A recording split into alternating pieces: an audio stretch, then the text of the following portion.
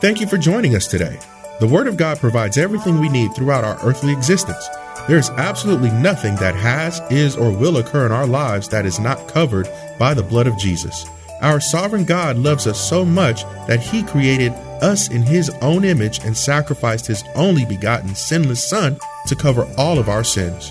When we surrender our all to Him, we begin to experience the greatest love of all and become recipients of eternal life. Listen with Bible, pen, and paper handy as Pastor Rander ministers to us today. And Father, we do need You to help America. We consider all that has been going on of late in this country. Oh, how we need to pray. We need to petition You for help. We need to look to You, because without You, this country cannot make it. You created this country. You gave birth to this country. And without You, there would be no America and no any other country, as far as that matters. Help us to be thankful. We can focus on so many of the ills and the negative aspects of this country until we can forget how blessed we really are. And there are millions of people wish they could have an opportunity to be here. We could have been born anywhere. But in Your own sovereignty, whether we were born here, we migrated here, either way, the fact remains that we are here and we're glad. Help us now to preach this word. We pray against satanic distractions and we bless Your name. In Jesus' name we pray. And all God's children said, amen. Isn't it good to be in the house of God? You have your Bibles. We're asking you kindly to turn to Matthew 16:18. It's our verse that we'll start with. It's our launching pad. We'll say that. And then we will lift other references of Scripture. This is part 6 of a series entitled The Anatomy of the Lord's Church.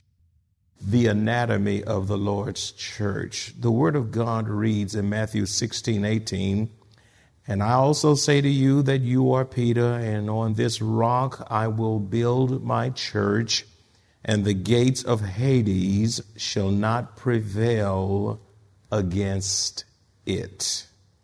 The anatomy of the Lord's church. When we think of the word anatomy, we think of the structure of a human body. The same is also true as it relates to the spiritual body of the Lord's church. The church is a living spiritual organism that has structure. The church has organization. The church has governance. The church has order. And the church has purpose. If you were to ask many saints what is the purpose of the church, I can only imagine you would get a variety of answers. There are believers who have been saved for many years who do not know the structure of the church or her mission on earth.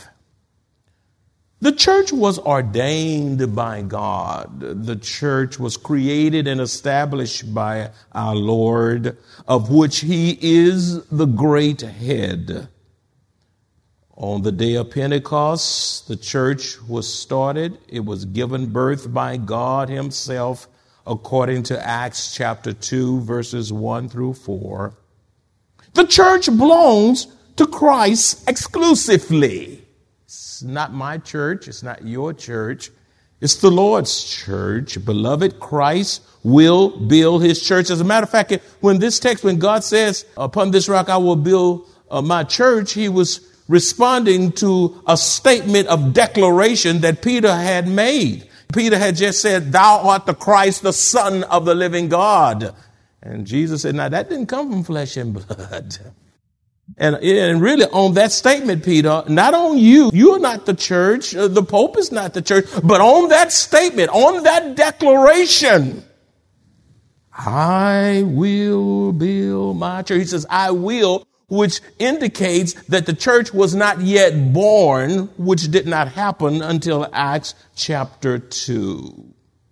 Beloved, Christ will build his church, of which he is the chief cornerstone. Not only is Jesus the chief cornerstone, he is the bedrock. Not only is Jesus the bedrock, but he is the foundation upon which the church is to be built. Therefore, the intent of this message is to get believers to understand the anatomy of the church, the purpose and mission of the church, so we as his children can be united in one spirit and purpose as we carry out the cause of Christ on earth. Now, what are the purposes of the church? We've been giving you a number of components of the church, and we've been dealing with the structure and the anatomy and the makeup and all of that. So we're just going to kind of continue. We can't go backwards because it'll take too much time. So we just have to deal with where we are today. What are the purposes of the church? The purpose of the church is to partake of the Lord's Supper or Holy Communion. The purpose of the church is to partake of the Lord's Supper or Holy Communion. In Acts chapter 2, verse 42b, it says that the early church broke bread together. You see there, the breaking of bread refers to both the Lord's Supper and also to eating common fellowship meals together. During the days of the early church, a love feast was held in connection with the Lord's Supper as an expression of love of the saints for one another. Oh, how the saints loved one another. They broke bread in one another's home. They served communion in one another's home. They placed great emphasis on the observance of the Lord's Supper, where believers came together regularly to remember Christ's shed blood and death on our behalf, which is required of all believers who are in right standing with Almighty God today. 1 Corinthians chapter 11, verses 24 through 26 says, and when he had given thanks, Jesus is always giving thanks. And that's a reminder to us. We ought to give thanks in everything. And when he had given thanks, Jesus, he broke it and said, take, eat the bread. This is my body. Jesus had a real, literal, actual body. The incarnation, he received his body at the incarnation. Body, clothed, God clothed in human flesh, virgin born. This is my body. He came here. God prepared him a body to save us from our sins. And now it is time for his body to be broken for you and me. He says, do this in remembrance of me. He was almost out of this world. He was almost home. And he was establishing an ordinance in the church whereby we can remember his death on the cross. He says, I want you to do it in remembrance of me. Why in remembrance of me? Because he knows how prone we are to forget. In the same manner, he also took the cup, which represents the shed blood of the Lord Jesus, after supper, saying, this cup is the new covenant in my blood. The new covenant in my blood. This speaks of a binding agreement ratified with the blood of Christ. This, as often as you drink it, in remembrance of me. You're to remember what I did for you. I was born for you. I lived for you. I suffered in Gethsemane for you. I was hung on a cross for you. I agonized on the cross. I pained and anguished on the cross. They nailed my hand and my feet. They put a crown of thorns around my head. I did it all for you. I was your divine substitute. I did for you that which you could not do for yourself. I was the perfect, unblemished, sacrificial lamb to die for the sins of the world. As a matter of fact, John in 1:29 says, behold the Lamb of God who comes to take away the sins of the world. Life circumstances uniquely affect people differently, yet God's love, grace, and mercy are limitless. The good news is God's word is uniquely sufficient. He knows what to do in every situation. He made us and he knows us better than we know ourselves. The Bible tells us to trust him, lean on him, and to acknowledge him. Whether it's a success, a setback, or a failure, no matter what it is, God will order our steps when we depend on him and him alone to uniquely perform his good and perfect work within us. Listen as Pastor Rander continues. This do as often as you drink it in remembrance of me. Remember me. Now, some of y'all remember the wrong stuff, but Jesus says, will you remember me? Don't remember stuff back in 1932 and 2000. Don't remember the betrayals and the hurt and the pain. I want you to remember me. Verse 26 says, as often as you eat this bread, which represents the Lord's body, and drink this cup, which represents the Lord's blood, you proclaim and declare the Lord's death until he comes. The verse is saying he is coming back again. And if you don't believe he's coming back again in a real personal bodily return, you are in real trouble. Jesus is not coming back in spirit form. He's coming back in bodily form. His body was raised from the dead. When he ascended out off of Mount Olivet, he was in a personal body as he ascended up to heaven. And this same Jesus, says the angels, is coming back again in like manner in a real glorified body. And we're to do this till he comes. We have a coming back Savior. The Lord's Supper also requires a self-examination for the purpose of purging sin out of the lives of believers, which purifies the church. I reiterate, the Lord's Supper also requires self-examination, self-soul searching for the purpose of purging sin out of the lives of believers. And when we all search ourselves, that's why we have that moment of self-examination so that we can deal with our sins by thought, by deeds, by words, by actions. And so doing, as we all do that individually, guess what happened? The church is being purged of sin collectively as we deal with our own sins individually. 1 Corinthians chapter 11, verses 27 through 30 says, therefore, whoever eats this bread or drinks this cup of the Lord in an unworthy manner will be guilty of the body and blood of the Lord. But let a man, a woman, anyone who is a believer examine himself. And so let him eat of the bread and drink of the cup. For he who eats and drinks in an unworthy manner eats and drinks judgment to himself. You bring chastening, the chastening hand of God upon you if you mishandle the Lord's Supper, not discerning the Lord's body. Verse 30, for this reason many are weak and sick among you, and many sleep. The Lord's Supper is not to be taken lightly, according to this passage. It's right there in your face. It is not to be taken lightly, and it is to be received with reverence before the Lord.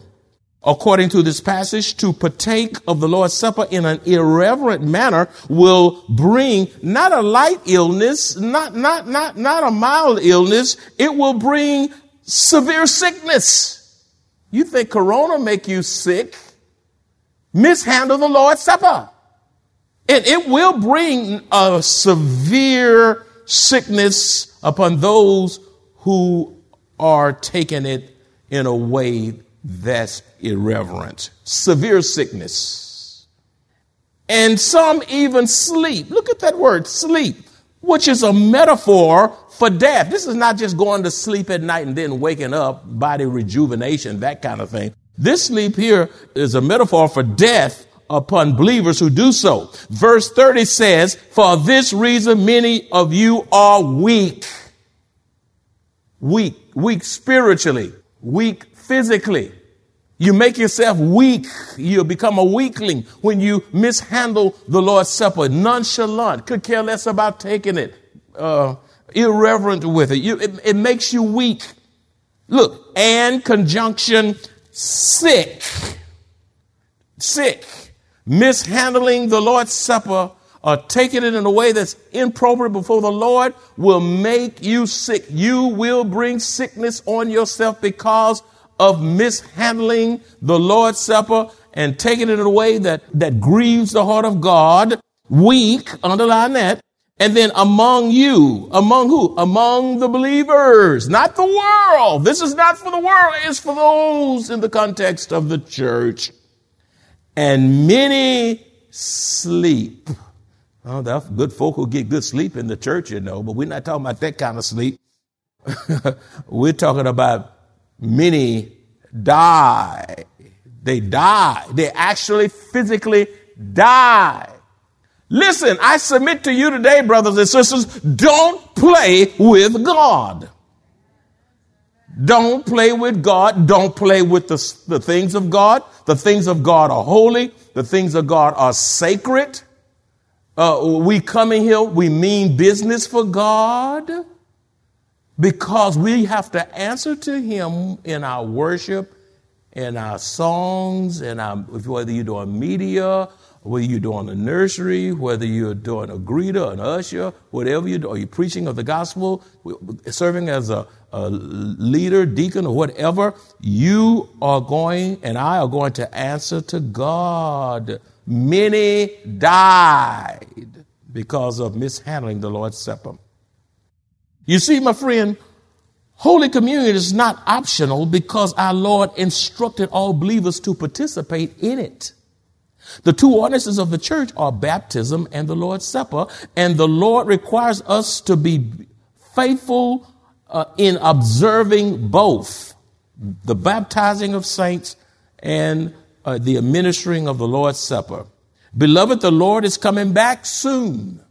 I'll say it again. The Lord is coming back soon. Nothing has to happen for the Lord's return. The Lord can come at any moment. The Lord's return is imminent. Imminent means at any moment. And I am not looking for signs. I am looking for the Savior. Beloved, the Lord is coming back soon. Are you ready for the Lord's return? Are you being faithful until the Lord's return? Are you doing what he has commanded you to do until he returns? Now let's transition from the Lord's Supper and see another aspect, a component of the Lord's church. The purpose of the Lord's church, according to Acts 2:42, is to pray. The purpose of the Lord's church is to pray. In Acts 2:42, it says, and they continue steadfastly in the apostles' doctrine. We dealt with that. And fellowship, we dealt with that. And the breaking of bread, we dealt with that. And in prayers. Now let's deal with that. And you go back to the beginning of that verse. In verse 2, it says they continue. What? Continue to what? In prayers. They were steadfast in prayers. In prayers. Prayer is so essential.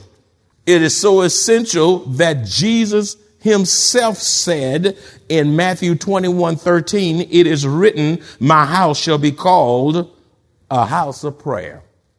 And you notice we have prayer integrated in the worship, the liturgical experience of Maranatha. We open our worship with prayer. Did you get that? Then we're coming out a little bit later on in the service, and here we are praying on our knees together in prayer. Toward the end of the service, we will close the service in prayer. The services and celebration of Maranatha also includes the Word. We open up with the reading of the Word. And then you go a little bit later on in the worship. Then there's a scriptural reading of the Word. And then you go a little bit further down in the service. Then you got the preaching of the Word. And then you go a little bit on, and then you got a benediction from the word. The word and prayer in worship is just like cornbread and beans. They just go together. Jesus says, it is written, my house shall be called a house of prayer. The church is to be a place that teaches prayer. The church is to be a place that teaches prayer. The church is to be a place that practices prayer. The church is to be a place that promotes prayer. The church is to be a place that prioritizes prayer. I'm amazed that in many of our churches today, there's so little emphasis on prayer. Especially in the midst of a worldwide pandemic. They give you the stats on the COVID-19, and they'll tell you the hot spots, and they'll give you the charts, and they'll tell you to watch out, and they'll tell you this has happened and that is happening, and they're going all over the place, and your emotions is all over the place. But I pose a question to you: who's praying? In the midst of a pandemic, if you're not praying, you are most remiss and negligent. What is prayer? What is prayer? The early church prayed. They were in the business of praying. Not in the business of passing out business cards to promote their business and to make some money. You don't come in here to cut a deal. You don't come in here to be popular. You don't come in here to make a name for yourself. You come in here because you're in the business of prayer. What is prayer? Prayer is talking and communing with God. It is talking and communing with God with reverence and humility. God requires that we pray and seek his face. It is required. It is not optional. Believers are to pray about everything. There's nothing too little to pray about, nothing too large to pray about. You're to pray about everything. You ought to pray morning, noon, night, in between, being confident that God hears and he answers prayer. Sometimes he says yes, sometimes he says no, sometimes he says wait. Through prayer, God's children speak to him. Through prayer, God's children call upon him. Through prayer, God's children cry out to him. The early church prayed with power. They prayed with power. You say, where is that? Well, look at the book of Acts. You'll see the early church praying. Some powerful praying going on in Acts chapter 4, verse 31, which says, and when they had prayed. They collectively prayed. They prayed. The early church prayed. The place where they were assembled together, they were in the same place in the unity of the Spirit, together, assembled, and the place was shaken. What if our prayers so moved God that the Maranatha facility would rumble as if it was having an earthquake because of the power of prayer unleashed among the saints in this building? We'd probably shock, maybe be a few heart attacks, and we'd need paramedics.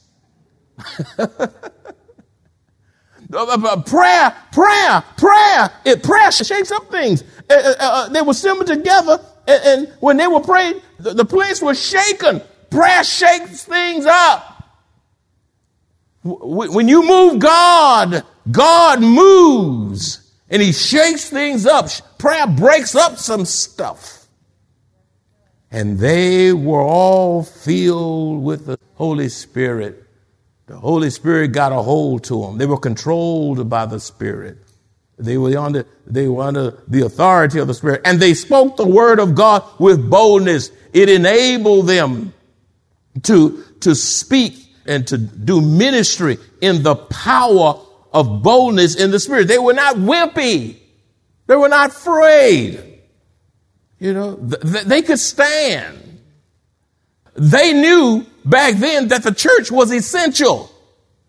I'm not so sure today that believers in the midst of this virus realize truly that the church is essential. I want you to repeat after me because you probably haven't said it yet. Repeat after me as loud as you can through those masks. The church is essential to the glory of God. Say it a little bit louder. The church is essential to the glory of God. Well, the bars are open. Oh, and then when they were closed, they had drive-through services, and the line, you couldn't count the cars around the line. The marijuana houses, you know, they don't call it marijuana now. I forget that little cute name. They come with little cute names. What's CBD, DBCD? They put little alphabets on it, you know, to soften it. It's marijuana. Okay. Oh, those places are full of people. And you know, they say it's essential.